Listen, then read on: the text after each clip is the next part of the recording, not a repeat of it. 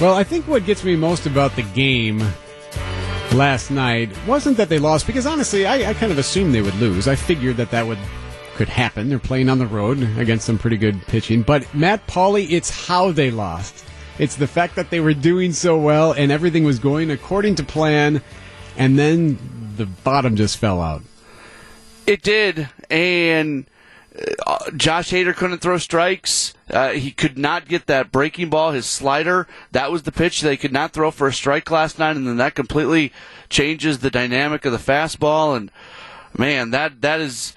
I'm trying to think about a tougher way to lose a game that ends your season, and other than an actual walk-off, because it wasn't that, it doesn't get much tougher than what happened last night for the Brewers. Yeah, and Matt, Trent Grisham is taking some heat for the play that he made or failed to make in right field at the end of the game.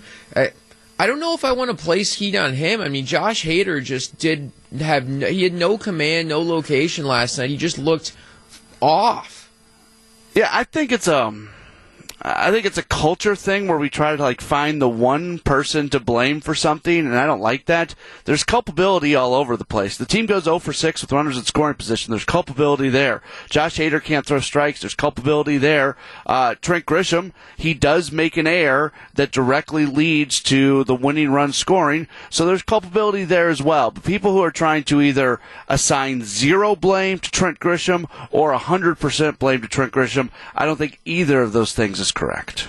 Matt, how do we kind of describe what's happened over the last month here? Because a month ago we were sitting in a position where we didn't know the Brewers were going to be playing postseason baseball, and here we are. They make an incredible run, but it's a one and done now. How do we process all of that? I know it's still soon after, but how do you come away with some meaning from what happened over the last month?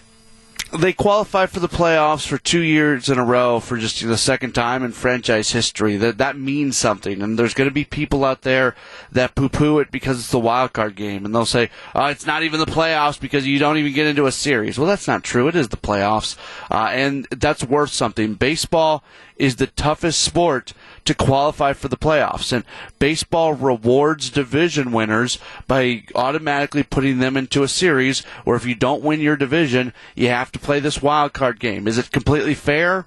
Probably not. But again, you don't win your division, you open yourself up to the possibility of not advancing past the wild card game. So you give a ton of credit to the team for the September run and for making it into the postseason. I understand that people are going to be like, they never even played a game at Miller Park. That doesn't count as the postseason. But I would very respectfully disagree with those folks. Matt, we've got a lot of time to chew on this over the course of the offseason. But looking ahead, what might look different for this team heading into 2020? Oh, man, a lot of stuff. You got Mike Moustakas and Yasmani Grandal, who are free agents. You got Jordan Lyles, who's a free agent. Drew Pomerantz, who is a free agent. They've got a ton of decisions to make on players who were a big part of the September run. And I think it's in some ways the market is going to dictate some of these things. The reason Mike Moustakas and Yasmani Grandal were both Brewers were because the market just never developed for them last offseason. Maybe that happens again and you find a way to bring them back.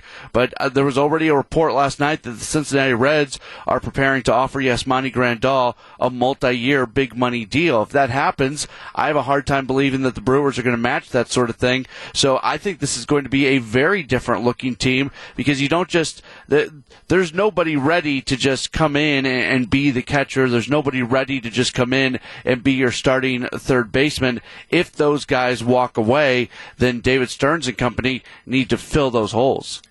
Real quick, Matt, it's not going to take away all of the pain, but is there a possibility that not only Craig Counsell wins Manager of the Year, but Christian Yelich might still be in the MVP vote in the MVP race?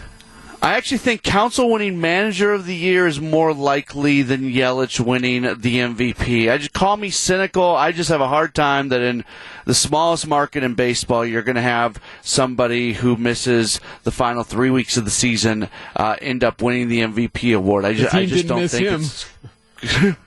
They missed him last night. They missed him last night. That's for sure. Yeah, he made and look, that was part of the. Yeah, I said all the time the litmus test on how good this team without Christian Yelich wasn't going to be the final 3 weeks of the season with who they were playing.